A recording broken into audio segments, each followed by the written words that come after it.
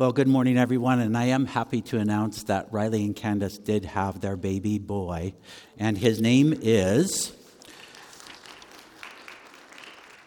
John Jacob Brian Newton, and he will be called Jack, just as his grandfather, John, Candace's father, was called, who just passed away a month ago. And so baby Jack has arrived safely, and Riley is here somewhere on zero sleep. So if you see him today and he doesn't respond to you, that's part of what's going on, okay? He and his wife just had the baby boy on Friday. The baby's home, and so we're thankful for that. So congratulations, Riley, and Candace, if you happen to be watching, praying for you as well. Let's give them a hand of appreciation.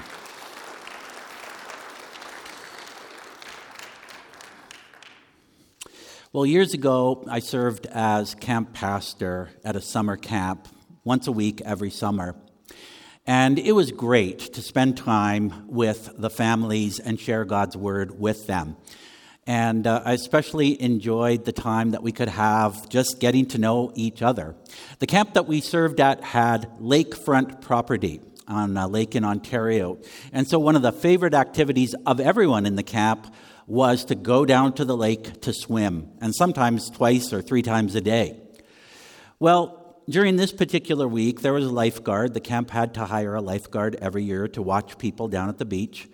And this lifeguard was a little bit overbearing when it came to enforcing basic lifeguard rules and things like that, to the point that she regularly scolded the kids and berated the parents for not following her rules. And it got so bad that the parents talked to the camp director. And some of their kids did not even want to go down to the beach anymore because this lifeguard would be so severe with them. So the camp director met with the lifeguard and instructed them to tone it down a bit. And I wasn't part of that conversation, but I know it happened because you could see it on the lifeguard's face. And after that conversation, when she was down at the beach, she just slumped in her chair. Her face was long and sad, and she didn't engage with anyone. So when people asked her how she was doing, the answer was, "I'm not feeling very loved right now," which is an interesting response. The camp director did not dress her down publicly. They did not humiliate her. They did not in any way shame her in front of other people. They simply required her to back off a bit on her strictness. Yet the lifeguard interpreted this constructive criticism as a lack of love and even a personal attack. She was miserable for the rest of the day, maybe even the rest of the week, and I don't think she lasted the summer. And we can shake our heads at such a response, but the question I have for you today is, how do we respond to constructive criticism? Few people welcome it, in my experience. We appreciate when someone wants to build us up and to help us. When it comes to actually receiving criticism, we struggle. We respond defensively. I've done so at times, and I've seen it when I have attempted to offer constructive criticism to others. Yet by its very definition, constructive criticism aims to help the person receiving it, to build them up, to construct with helpful feedback. It focuses on areas that can use strengthening. And if we're willing to receive and act on constructive criticism, we can grow and mature. So why might we struggle? Well, one reason might be that we've probably all have been on the receiving end of criticism that has been unhelpful or offered poorly. Think of our parents. None of us had perfect parents. There were probably times when our parents criticized us or offered criticism that was done out of a heart of tiredness or a state of tiredness. Or maybe we had a manager who was super stressed out and had to do our review and offered their criticism in an unhelpful, almost destructive way. So we have these negative experiences with criticism, and then we project those onto any attempt in the future of someone offering constructive criticism to us. And then some of us will respond by fighting it, denying it, resisting it, making a big stink, and thinking that we have won the encounter with the person who's trying to constructively criticize us. But when we do that, we lose. We begin to cultivate a reputation of being uncorrectable, unteachable. We may have a lifetime of conflict with people, or people will just simply give up trying to offer us helpful feedback. We may lose relationships, we may lose our jobs, and yet we refuse to receive. Whereas others of us might crumble at the slightest bit of criticism, like the lifeguard. And this can happen with those who define love as never criticizing the other person, like the lifeguard did. She assumed love was you never offered constructive criticism. Or it comes and often happens with people pleasers.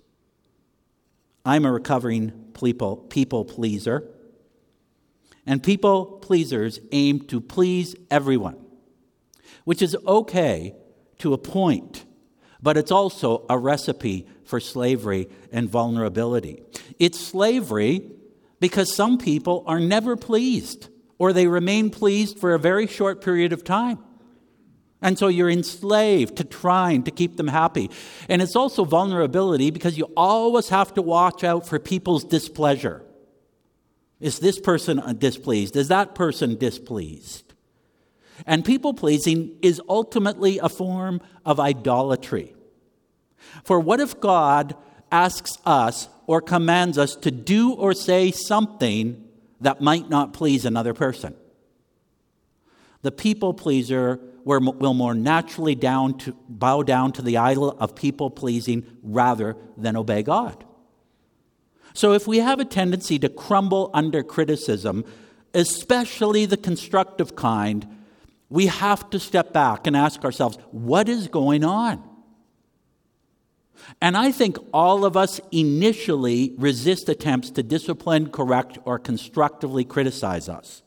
Yet when someone offers it, we need to recognize this is a courageous act, whether it be a parent, a coach, a spouse, a supervisor, or your doctor or teacher. So why am I talking about this? Because God offers us constructive criticism. And our response to constructive criticism from other people might be hindering our relationship with God. God does invite us to come to Him initially as we are. And we've seen that over the past few weeks, especially when Jesus said, "Whoever comes to me, I will never cast out." But coming to Jesus as we are does not mean He wants us to stay where we are. Jesus loves us too much to leave us in the same state. He calls us to change, grow, and become whole in Him. And sometimes that involves correction, constructive criticism. Did you know that God corrects? God disciplines us. God intervenes in our lives to awaken us to the destructive paths we might be taking. And He does it perfectly. He never does it out of a blown gasket or a loss of temper. He does it out of love for our good. And so today we're going to explore this feature of God's heart. And we're going to look at a statement that describes this reality and then explore what this statement says and how we can respond to it. And we will find it in the Old Testament book of Lamentations. Except those of you who have been following along know we're talking about Jesus' heart for us. So how are we going to find Jesus' heart in the Old Testament? And author Dane Ortland, in the book that we've been following, Gentle and Lowly, writes this: when we see Christ unveil His deepest heart as gentle and lowly, He continues on the natural trajectory of what God has already revealed about Himself throughout the Old Testament. Jesus provides new sharpness to who God is, but not new content. So when we look at God's heart, remember Jesus has the same heart, and I pray that he is going to use our time together to help us see his good purposes behind this strange feature of our heart. So Lamentations chapter 3 is our text for today if you want to follow along in your Bibles, or you can find it in the Bible in front of you on page 586. And I'm going to read verses 1 to 33, and I warn you, verses 1 to 20 are tough verses, but things get better in verse 21. So Lamentations 3, verses 1 to 33. I am the man who has seen affliction under the rod of his wrath. That's God's wrath. He has driven and brought me into darkness without any light. Surely against me he turns his hand again and again the whole day long. He has made my flesh and my skin waste away. He has broken my bones. He has besieged and enveloped me with bitterness and tribulation. He has made me dwell in darkness like the dead of long ago. He has walled me about so that I cannot escape. He has made my chains heavy. Though I call and cry for help, he shuts out my prayer. He has blocked my ways with blocks of stones. He has made my paths crooked. He is a bear lying in wait for me, a lion in hiding. He turned aside my steps and tore me to pieces. He has made me desolate. He bent his bow and set me as a target for his arrow. He drove into my kidneys the arrow of his quiver. I have become the laughingstock of all peoples, the object of their taunts all day long. He has filled me with bitterness. He has sated me with wormwood. He has made my teeth grind on gravel and made me cower in ashes. My soul is bereft of peace. I have forgotten what happiness is. So I say, my endurance has perished. So has my hope from the Lord. Remember my affliction and my wanderings, the wormwood and the gall. My soul continually remembers it and is bowed down within me. But this I call to mind, and therefore I have hope. The steadfast love of the Lord never ceases. His mercies never come to an end. They are new every morning. Great is your faithfulness. The Lord is my portion, says my soul. Therefore I will hope in him. The Lord is good to those who wait for him, to the soul who seeks him. It is good that one should wait quietly for the salvation of the Lord. It is good for a man that he bear the yoke in his youth.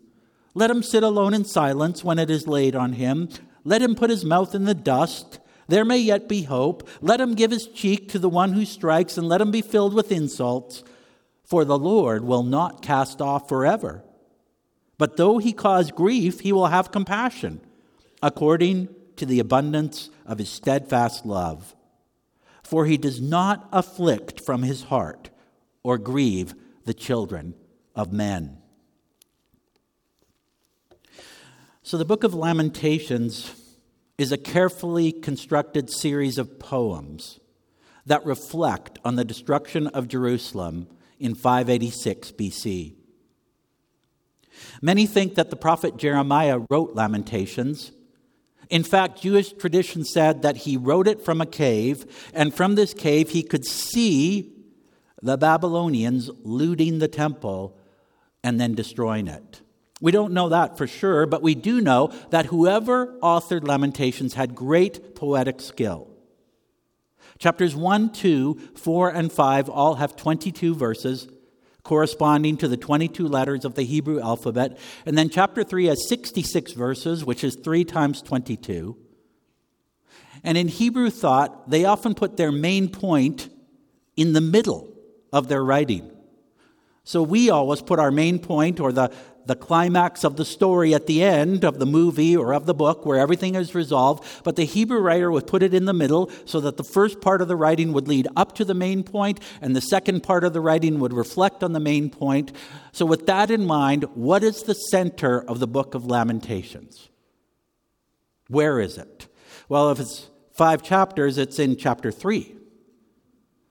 And if there's 66 verses in chapter 3, it's verse 33. And it's possible that Lamentations 3:33 could be the main point of the entire collection of poems. So verse 33 again, for he, God, does not afflict from his heart or grieve the children of men. So there's our main statement. God does not afflict from his heart. Yet this statement may trouble us. Think about affliction. What is it? It means to trouble someone. To afflict means to bother them, upset them, bring distress into their lives, cause problems, make life miserable. Does God afflict? Does your understanding of God include this piece of his heart? And Scripture answers yes. There are several places in Scripture where we see God afflicting, disciplining, and punishing those he loves. The author of Lamentations has witnessed this on a corporate scale, where God has afflicted his people.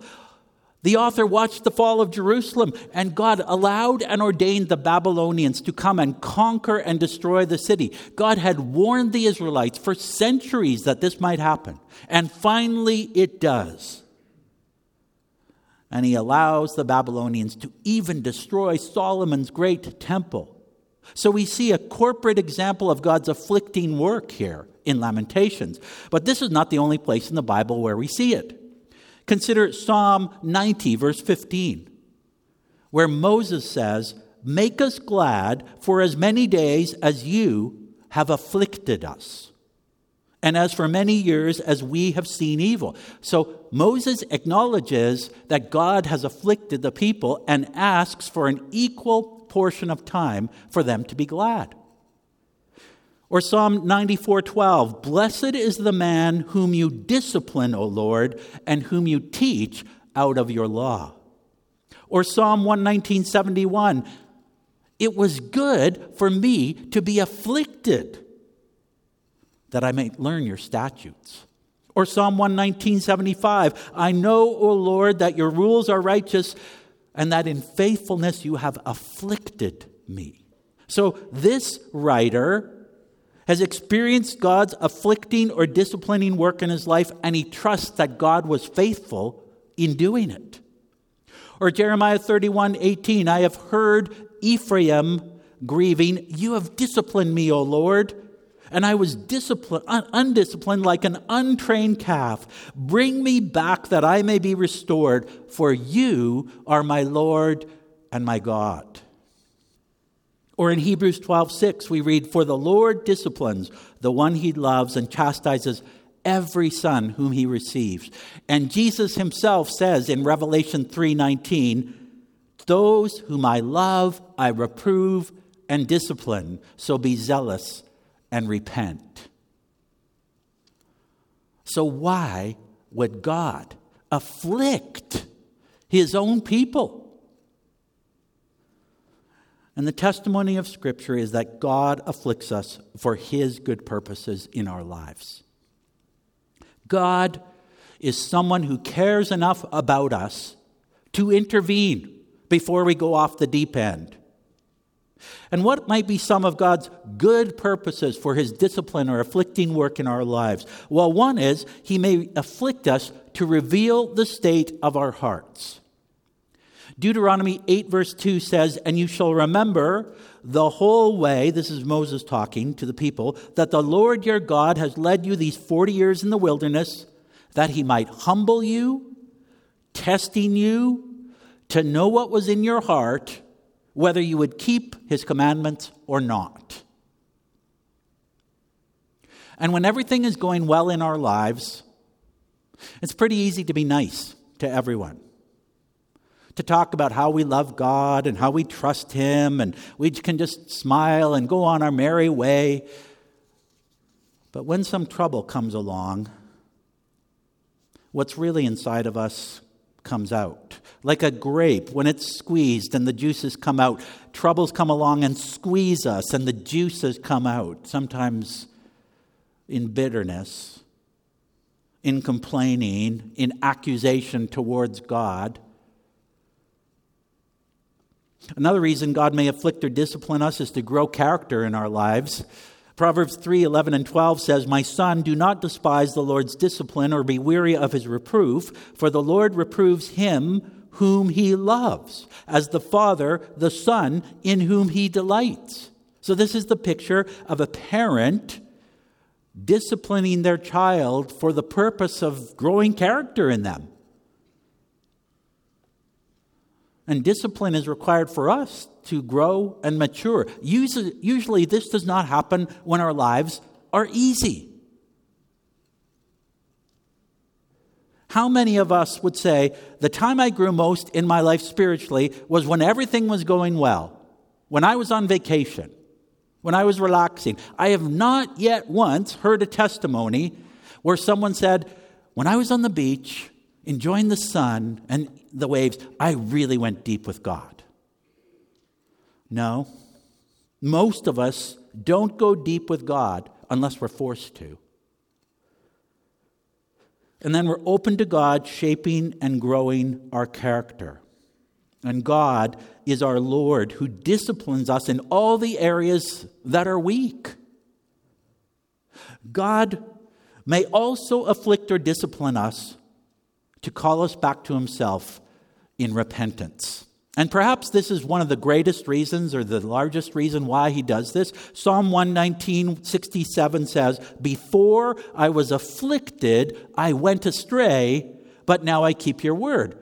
So the psalmist was going astray. He was going on a bad path, and somehow God afflicted him and got him going on the right path. And parents discipline their children to protect them from going down destructive paths. Stay away from that cliff. Don't touch that hot stove. God is like a loving parent who has the courage to discipline their child, even though it's unpleasant.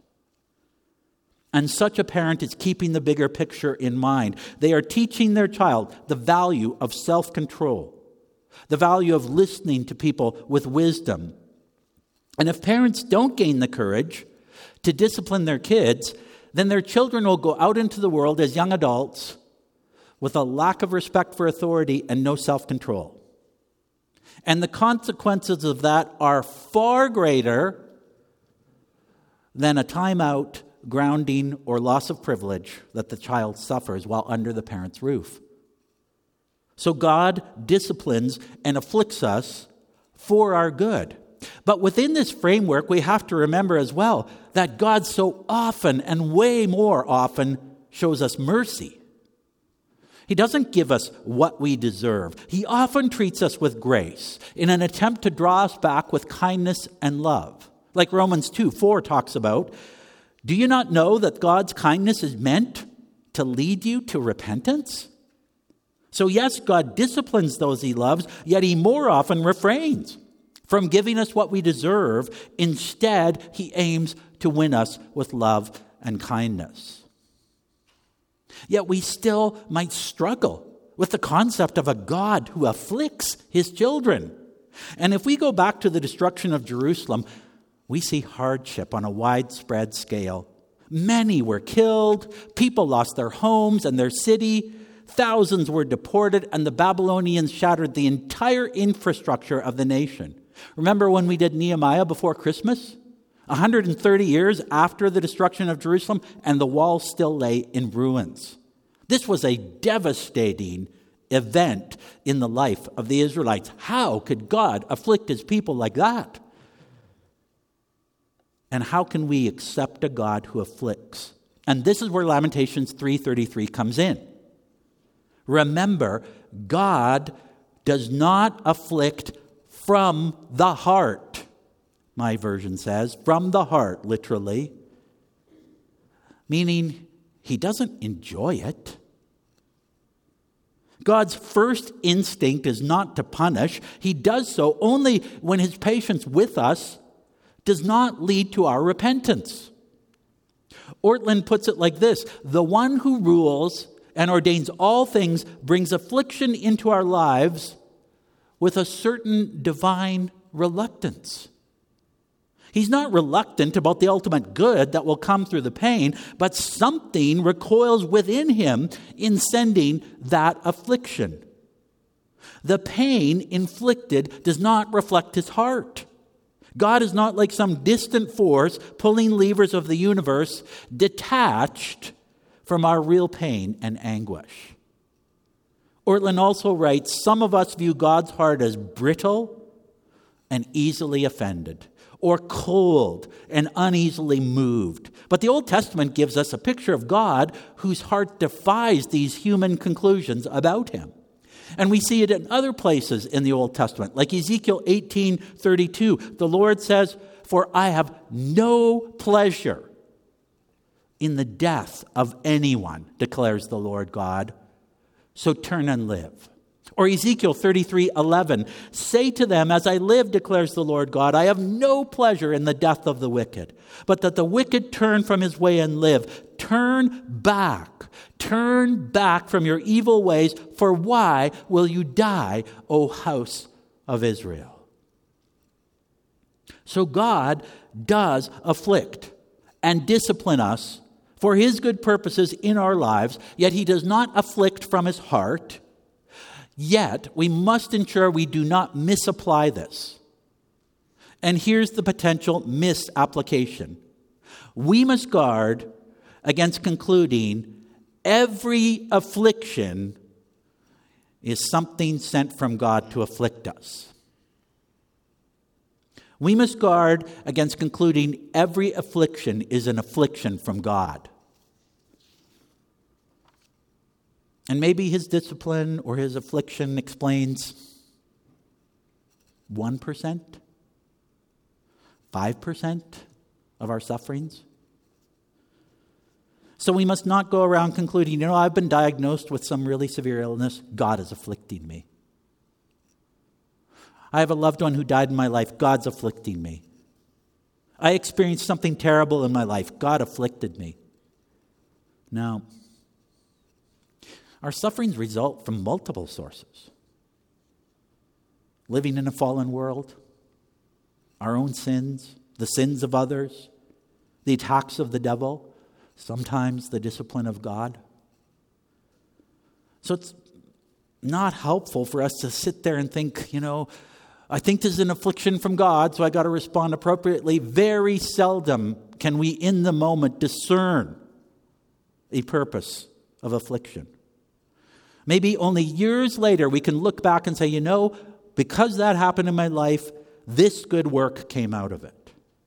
But we don't know in the moment. And so we need to trust. God is revealing this reality about himself to us. He's wrapping it in his love. And instead approach every trial with the purposes that God says trials are for. Like, if we've got any sin in our lives. Sometimes trials just awaken us to sin, and it's not the afflicting work of God, but we begin to think, oh my goodness, I've been doing this. What am I doing? So killing sin, furthering our faith in God is an accomplishment of trials, furthering patience in our lives, furthering love for others. When you suffer, when I suffer, and we go through a time of hardship, we have greater empathy for people who suffer the same things. So we don't sit around, it's not helpful to sit around, is God afflicting me in this moment? That's not the most helpful thing to do. Instead, we need to respond, and I'd like to change the last question there on the outline. It says, how do we respond to God's loving, afflicting work? How do we respond to the reality of God's loving, afflicting work, I would put it? And one important response is to not despise it. Not despise that this is part of God's character. Proverbs 3:11 says, "My son, do not despise the Lord's discipline. And you know how we sometimes might build up resentment towards people who discipline us in our lives? And so then we despise any attempt to discipline us from anyone? So we have to guard against our natural response to constructive criticism when it comes to God. Oh, no, you can't do that to me. No, you're wrong. No, don't despise it. The Lord doesn't do anything haphazardly. He does not lose his temper. He acts for our good. So we need to take it seriously and act on it. And secondly, this is probably more important, we need to receive God's discipline as loved children, not inconvenient bothers in a parent's life. As loved children. The Lord disciplines the one whom he loves. And I think John Piper has a great piece on this, where he writes, there are people I know who have a very hard time feeling loved by God. Their dad treated, maybe a mom, maybe another authority figure, treated them in such a way that they never felt affirmed, never felt delighted in, never felt accepted, never could measure up. He was always on their case, spanking, criticizing, speaking ugly words. So when it says God disciplines us in love, it's very hard for some to feel that as love. But the difference between a dad or a parent like that and our God who disciplines us in love is that God never feels contemptuous towards us. A dad, in his sinful meanness, might say, "You're such an idiot. You always do that," and maybe hit his child. And his words are contemptuous and despising. But God never says, "You always do that. You're just an idiot. You never do anything right." God never loses control like that. And if he brings any kind of hardship into our lives, it is with measured, careful, wise, loving application of his wisdom and his grace to our situation. And so he calls us for greater faith and greater humility. So God afflicts us, though not from his heart. His greatest desire is for our good and growth. So we need to receive his loving discipline. And I hope that you can look back on your life. Maybe you can point to times when God afflicted you and things became good out of that. Or maybe at least you experienced when your parents did things right. When they disciplined you in some way and it really turned out for your good. And think more about those situations than your negative experiences. And the more that we can do that, the more that we can more readily embrace God's disciplining and afflicting work in our lives. And so to conclude today, I've written a little prayer, and I'm not very good at writing prayers, but a little prayer at the bottom of the bulletin there for you if you're following along. I think we have it on the screen as well. And I want to invite you to pray this prayer with me. Do we have that last one?